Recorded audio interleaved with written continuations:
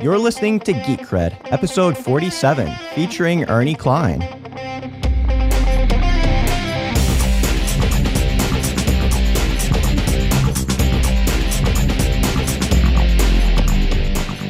Hello, Internet. I'm Steve Rickyberg, and welcome to Geek Cred, the podcast that delivers in-depth, behind-the-scenes interviews about everything geek. On this episode, I am pleased to introduce writer Ernie Cline. Welcome to Geek Cred. Thanks for having me. So, to start off, especially for those that might not be familiar with you and your work, who is Ernie Cline? Who is Ernie Cline? I started out doing spoken word stuff, like stand-up comedy and like spoken word performance, like here in Austin, Texas. Just, starting out as a writer, and had a lot of success, like performing at the Austin Poetry Slam, and ended up being like the Austin Slam champion, like the citywide spoken word performance champion for a few years running. Wow. And that gave me a lot of confidence as a writer. And that's also the time that I started screenwriting. And I wrote my first real screenplay, which was Fanboys. And that took about 10 years, but that ended up getting made and produced as a movie. And that's kind of when I became a full-time screenwriter. Right. And so I've written a bunch of screenplays, but that's still the only one that's been produced so far is Fanboys. And then just last year, I published my first novel, Ready Player One, which came out in August and became a New York Times bestseller. Which still amazes me, and in the best way. I mean, that's crazy, for your first book, and especially for as like geeky a book. Exactly. This is like the geekiest book you could possibly have, with all the references to classic video games and internet culture, and that being a New York Times bestseller is just huge for me. Yeah, I know. It's because I really thought that I was writing something that would just appeal to me and maybe, a small, tiny subset of, worldwide readership. I didn't think it would be something that would have mass appeal or would appeal to, a lot of people. And, but it does. It seems to appeal to people who weren't even alive in the 80s, which is really kind of awesome. Talk about an example of the kind of geek ascension. But so for those that haven't read Player One, give me a little bit of a synopsis. What is it all about?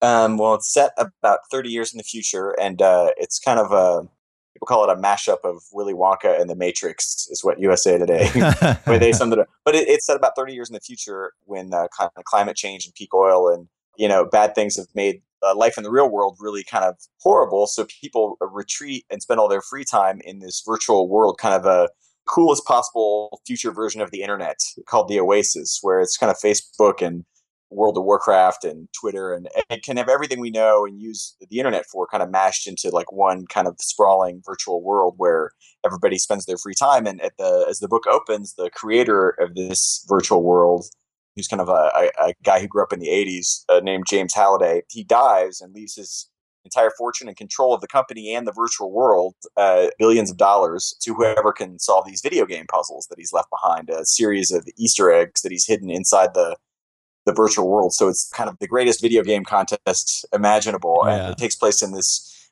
virtual world where anything is possible. So that's the gist of it. And quickly becomes apparent that all the puzzles that this eccentric billionaire left behind have to do with the things that he was obsessed with, which was, his youth, like late 70s, 80s popular culture and movies, television, and a lot of video games.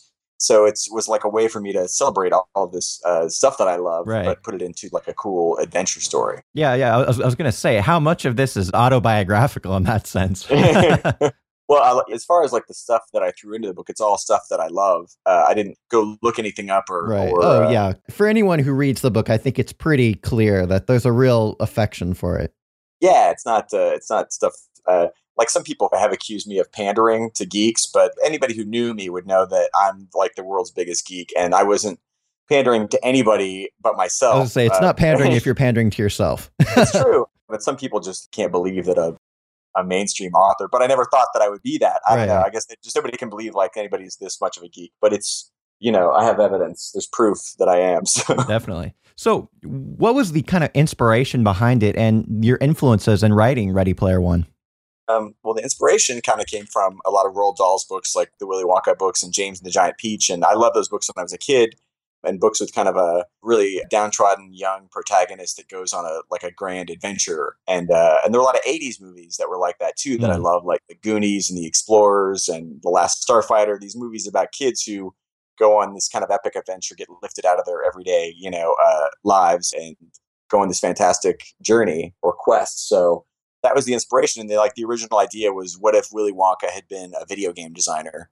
And that I coupled with this idea of the very first video game Easter egg that I remember finding in the Atari 2600 game Adventure. It's the very first time that a video game designer hid something in the game without telling anybody, and then people would find it later on, is like this connection between the video game designer and the person who found it. And I remember being really affected by that, and I know a lot of other people were. So that coupled that idea with the Willy Wonka contest idea and a video game Easter egg hidden inside a virtual world. And the big inspiration for the virtual world is books like Neuromancer and Snow Crash, right. Like the Metaverse and Neil Stephenson's Snow Crash was a big influence. But I tried to kind of update that idea. And I spent, most of my 20s working in IT and working on the internet and helping people use the internet. And so a lot of my experience and what I know about the internet and how I imagine the internet evolving, all of that inspired the book. Right. So are you a massively multiplayer online gamer? I was for a brief obsessive time. I got addicted to EverQuest, EverCrack, and then it stopped because I was just, it was, becoming a detriment to my life. Right. But then when I was researching Ready Player One, I came back to it for a while and played a series of MMO games just to see how they were evolving since EverQuest. And I played Anarchy Online and I played WoW and resisted the urge to, obsessively level up and just to test them out and just to see how the mechanics work and see how that might affect the story of my book. But then about 2 weeks ago, I couldn't resist playing Old Republic because it's, a brand new MMO. And I haven't had a lot of time to play, but I have what is he? I think he's 15th level Jedi that I named Parzival, of course, after the character. Yeah, that's the most recent MMO that I've played. But mostly I jump on and play Half-Life or Portal or something, where I can just blow away a bunch of zombies or aliens and then log off. Because I don't have as much time as I used to. Right. But I love MMOs. Yeah, I'm in the same boat. I just won't touch MMOs for exactly that reason, because I know if I do, I'm just people won't see me for a week. Yeah, it's a time suck. And I remember what that's like. And that's that experience I tried to put into Ready Player One, that idea of what it's like to get so immersed in a virtual world that's more appealing than real life. And so you get addicted to it. And then that can become, more important than your real life. And that's just something that I think just becomes more and more prominent. They have problem in South Korea already of people addicted to MMOs and games like Lineage and StarCraft, and people will drop dead every few months from malnutrition because they're not feeding their physical body because they're so obsessed with video games. So that's a real concern. That's already a problem. And I would imagine just as technology and video games get more and more realistic and more real life, then it would just become more and more of a problem. Yeah, I mean, once we have something like the immersion suits, and that's just a kind of a scary thought of, some people won't be taking care of their physical form. But it's scary, but at also the time incredibly cool. Oh, yeah. And I remember having that idea way back in the 80s in an arcade. And I'm maybe someday there would be an arcade game that you would step inside and it would close around you and make your body feel like you were inside the game. And I remember, and that was, an idea probably planted by Tron, but then also The Matrix. And I didn't want to take it as far as The Matrix where, your brain is plugged in, because that's an extreme thing. But as long as it's something that's just an elaborate video game controller, I think regular, normal people who wouldn't necessarily be into video games could easily get addicted to something, because then it stops being a video game and it starts being a holodeck, Yeah.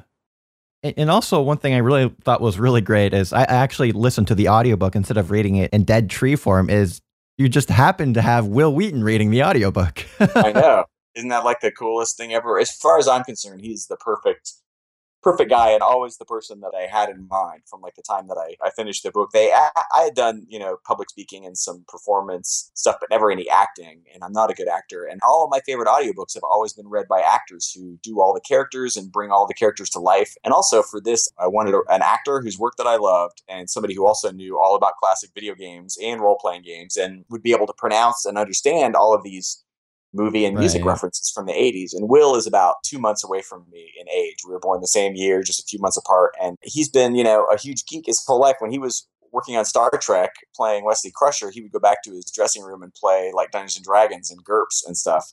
And he was obsessed with video games. And he wrote a classic video game review column for The Onion called Games of Our Lives for a long time. And I loved his writing, and I knew that he was into all the same stuff that I would, and that he would just be the perfect guy. And it's been voted one of the best audiobooks of the year. And I think it's a one-man radio play of my book. I think it's just perfect.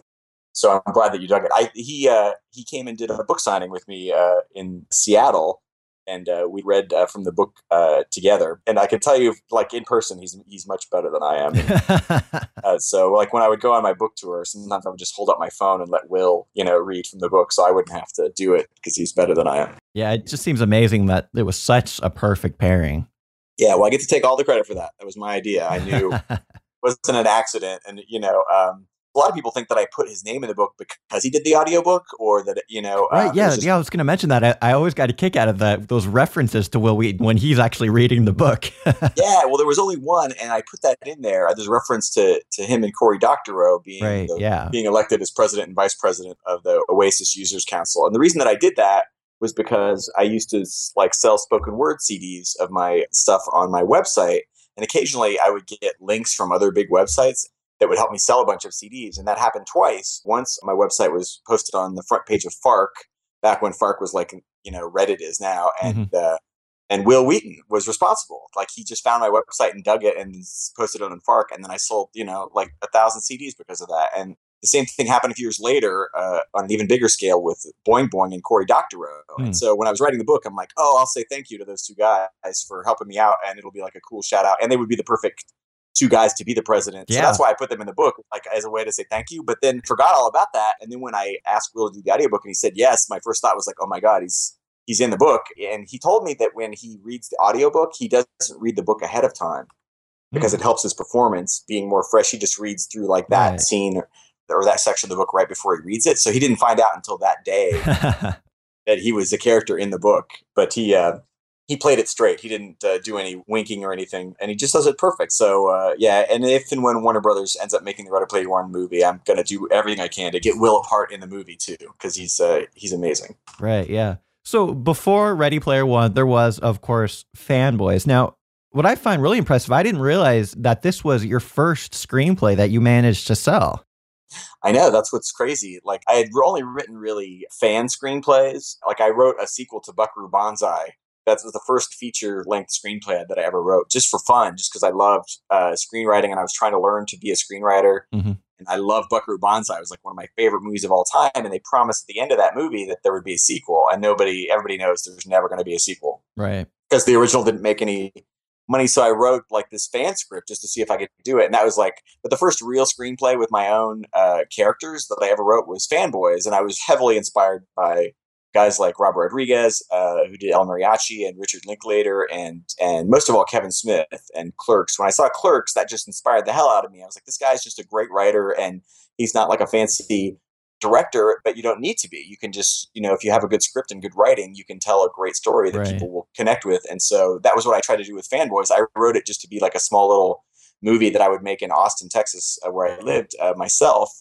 for no money, but then it ended up enough people read it and responded to it and thought it would be an amazing, like, big Hollywood movie that it ended up getting optioned. And it took years and years, but then it eventually ended up getting made with the permission of Lucasfilm, and shot at Skywalker Ranch, and with, Princess Leia and Captain Kirk are in it. It just got crazy. It started out as this small little thing I was just going to try to do myself, but then it became a, actual Hollywood movie with actual Star Wars actors in it. So, yeah. And as much as there was a whole saga of studio meddling and kind of some fan uproar in response, it still amazes me that a film like that ever got made with all those things you mentioned.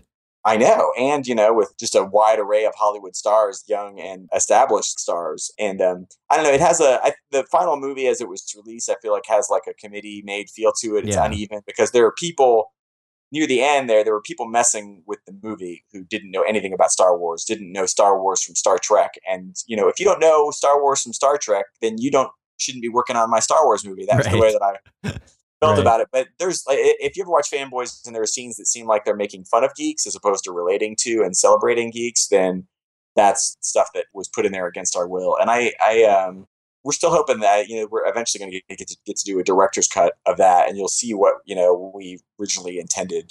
But it's still a great movie. And like you said, it's amazing that it ever got made. And, I'm an extra in it. I play one of the Star Trek fans. Nice.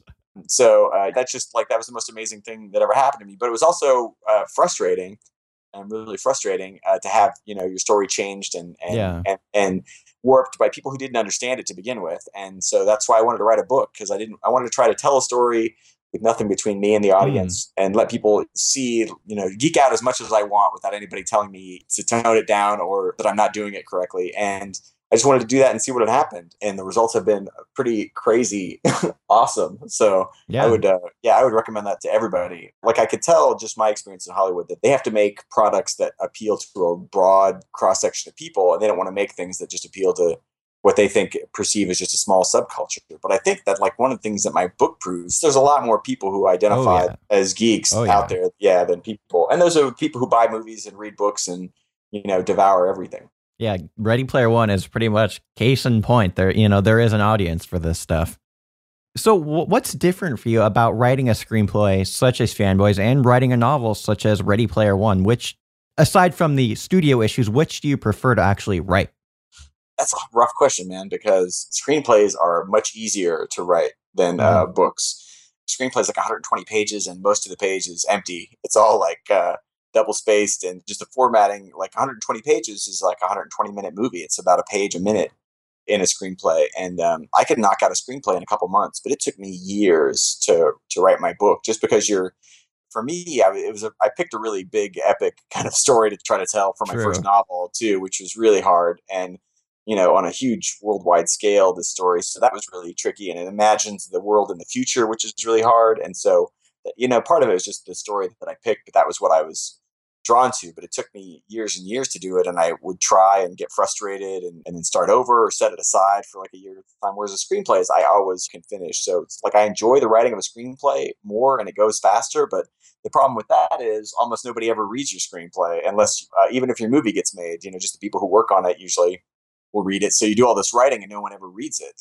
And a lot of times, very little of what you wrote, your script is just a blueprint for the movie. Yeah. And very little of what you wrote ends up actually making it into the movie. I mean, some of it does, but yeah. And once you sell the script, kind of all bets are off. Oh, it's true. Unless you're a writer, director, producer, you have total control, but you have to go through a lot of abuse before you get to that point in Hollywood, or work your way up as an indie director. But it's a whole different medium. Whereas, like I said, with a book, there's nothing between you and the audience, and the book is always going to be the way that you want it. And that's also kind of the best way to tell a story, because it's like a movie that plays out on the best stage imaginable, which is like the reader's mind. And and the sets are always perfect, and the cast is perfect, and everything is the way that it should be, because it plays out on this mental stage. Whereas film, you're limited to what you can make happen in front of the camera, or what you can do with computer effects, which is it's still pretty amazing, but it's still not like reading a book. So there are things that I love about both, and I'm drawn to both kinds of storytelling. Also, you can reach a much wider audience with a movie.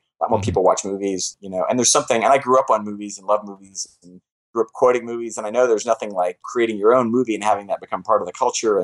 But I love that about books too. So I don't know. I'm not answering your question. I'm at the moment I'm working on a screenplay, and I'm having a blast. So I think I like the process of writing screenplays more, but the end result so far for me of books has been much more satisfying. Yeah, it's not really, you don't have to pick one over the other. I think they're both unique in their own way. Right. Yeah, they definitely are. So far, like writing a novel, but I've had like a unique experience, but it's been the most rewarding experience of my life, writing this book and publishing it. And then and then it ended up getting bought for the movies. And then I got to write the screenplay adaptation of my own book for Warner Brothers, which is... Everything comes full circle. I know. It's amazing. But that was also hard, because then I had to try and condense this 400-page novel into this 120-page screenplay, which was brutal in its own way. But like, once again, these are problems that a lot of people would kill to have. So, it's work, but I also really enjoy it. And it's what I've always wanted to do. So, yeah, I love the process of both. Right now, I'm working on a screenplay that I want to direct as my first movie that I direct before I write another book. I was going to say, how did you get into writing? This was always something you wanted to do professionally?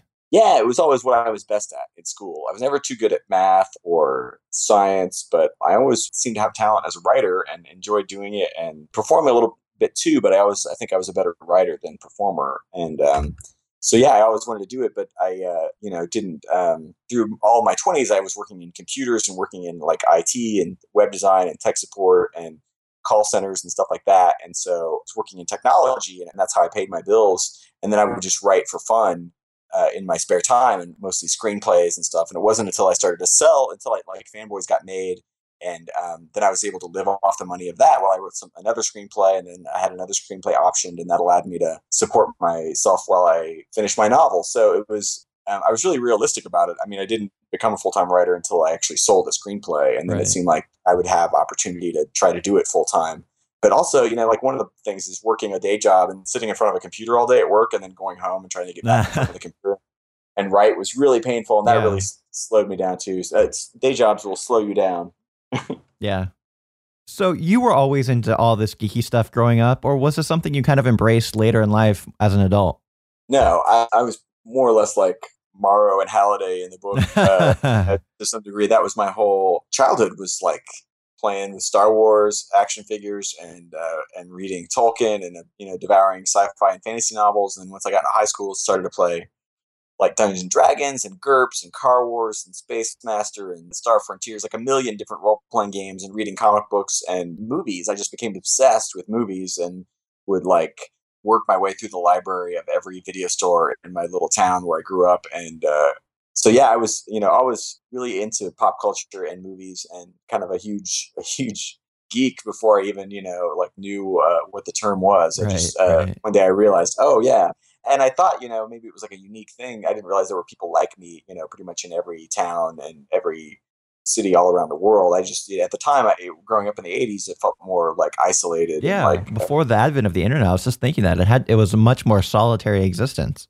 yeah, you didn't feel this connection. You couldn't get online and immediately communicate. You could still do it, but in a much more like a smaller scale. You could dial out over like bulletin board systems and, use FidoNet and stuff like that to connect other people, like the proto internet. But that's part of the coolness of that time for me. It was like the dawn of the home computer era. That was the first Right. era where people had computers in their homes, and the people started to get modems and started to dial out and connect to other computers and word processing and all of that, and I got to see all of that happen as a kid, and then grow up through it, and then have it become my career in the 90s, and then be a part of that culture. And then since I was a part of it, they tell you to write what you know, but for me, you can't really help it. Everything I write ends up being about characters who that are into the things that I am, because that's the voice that I hear. And so yeah, there's no pandering, and there's no really way to fake it. That's the thing about faking being a geek or faking like a reference. People can tell Yeah. it counterfeits instantly. Like if it's not something you truly love or something you truly know about, you can't pretend that stuff.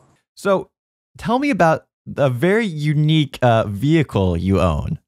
My vehicle, I just had a tire go flat on that today, and right before I talked to you, I just finished getting the tire patched, and I discovered the jack that comes with the DeLorean. I have a DeLorean, is what we're talking about, and I found the jack is 30 years old. It's not new jack technology; it's old tire jack technology from 1982. That it's not good, so I need to invest in a new tire jack. But I'm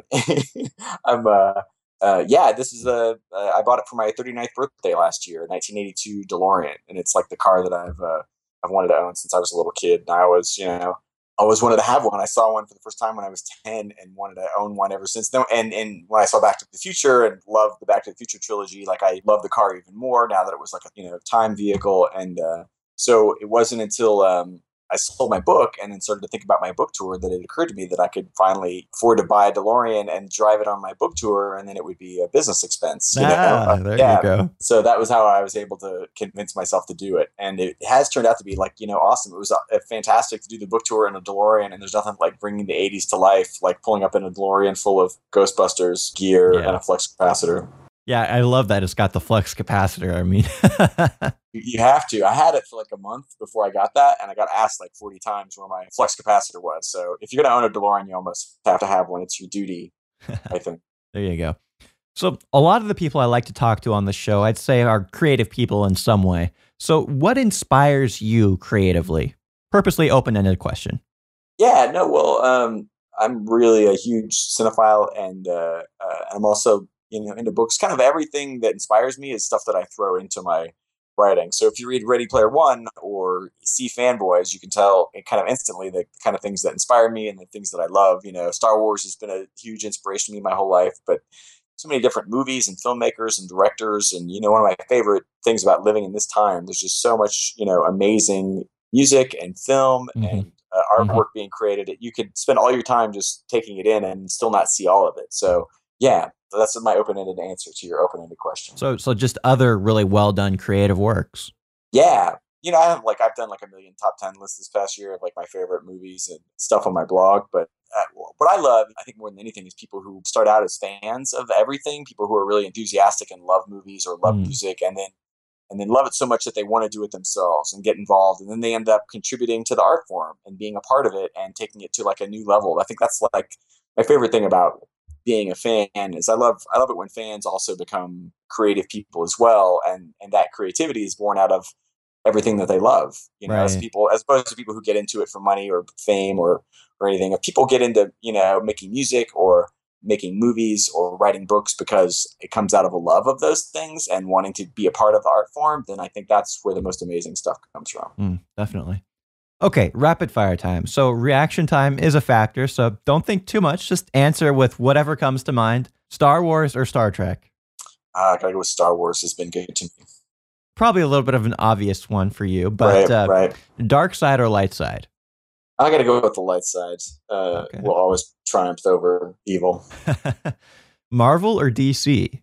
I gotta go with Marvel. I love DC, but Marvel, not only are they making awesome movies right now, but I gotta give it up because Spider-Man is my favorite of all time. Robots, pirates, or zombies? Robots will destroy zombies and pirates, I'm afraid. So you welcome our robot overlords? I would, yeah. I will be in control of the robot overlords. There you go. If my plan comes to fruition. If you could have a superpower, what would it be and why? I would want to be invincible because then I would be invincible. Okay, yeah, I guess that one's kind of self-explanatory. You can't really argue with that, right? Can't. Would you fight for good or use that power for your own ends? I would fight for good. Of course, I would be the one who decides what good is. So that it's all relative, right? It's right. It's true. What is your favorite science fiction curse word? Oh, I have to go with frack. I love that show to death. Can't go wrong with Battlestar Galactica. You cannot. Okay, so that's it for rapid fire. Oh, wait. Can I go back to that? Change that last answer? Sure. I forgot about Goram from Fire. Another good answer for sure. Yeah, that one's a little better. I want to revise that answer. There you go. All right. So what was this next question? I'm sorry. So that's it for rapid fire. Okay. Next up, what might be the geekiest thing you've ever done? I know exactly what the geekiest thing I've ever done is. I left Austin on my book tour to drive all the way up to Michigan. So I was driving this first stretch of my book tour was like 1,200 miles. I drove from Austin, Texas, all the way up to Petoskey, Michigan, at the northern end of Michigan. So I had this 1,200-mile road trip, and I did it in a DeLorean with a flux capacitor, and there was a Ghostbusters proton pack riding shotgun, and I had it full of 80s gear and oscillation overthruster, and on the stereo I was either listening to 80s music, but most of the way I was listening to Will Wheaton read my own audiobook because I hadn't had a chance to listen to the whole thing. So like me in my DeLorean listening to Will Wheaton read my geekiest book ever written audiobook surrounded by ghostbusting equipment. I challenge anyone to top that. That had to be a very surreal experience. It was very surreal, but I was just like, I kept expecting the nerd singularity to occur because I was just like, wow, you can't get much nerdier than this. I couldn't even fathom a way that I could get geekier than that. So that's mine. If you run across somebody who can top that, let me know. I always get some very interesting answers to this question, but yeah, that's pretty hard to top. I gotta say, it's insanely nerdy. So, any new projects you've got coming up that we can look forward to? Well, hopefully the Ready Player One film adaptation. I spent the big chunk of last year on the first draft of the screenplay for that, and so now they're in the process of finding the right director, and hopefully that'll be a giant Warner Brothers summer movie at some point. I'm also working on this little kind of 80s geek coming of age movie that I want to direct myself. It's going to be kind of like American Graffiti or Days Confused, like my 80s geek version of that. And then after I tackle that, then there are more books that I want to write. But that's what I'm working on right now. Always got something going. Yeah, you have to. All right. Well, we are just about out of time. So where can people go to find more about you and about all your great work? My website, ernieklein.com or ernestklein.com, because I'm such a nerd that I had to do both domain versions of my name. So yeah, either of those will work. Yeah, so everybody go check out Fanboys. Go read Ready Player One. Great stuff. Thank you so much for talking with me. You've definitely got some geek cred. Thank you, Steve. I appreciate it, man.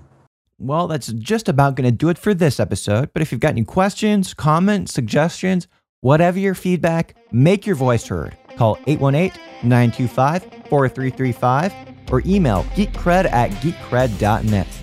You can also find the show notes and much more information, including Facebook, Twitter, iTunes, and more, as well as how to donate. Really, your donations help make this show possible. It's all over on the website at geekcred.net/47. For Ernie Klein, I've been Steve Rickyberg, and that's it for me. So until next time, geek on.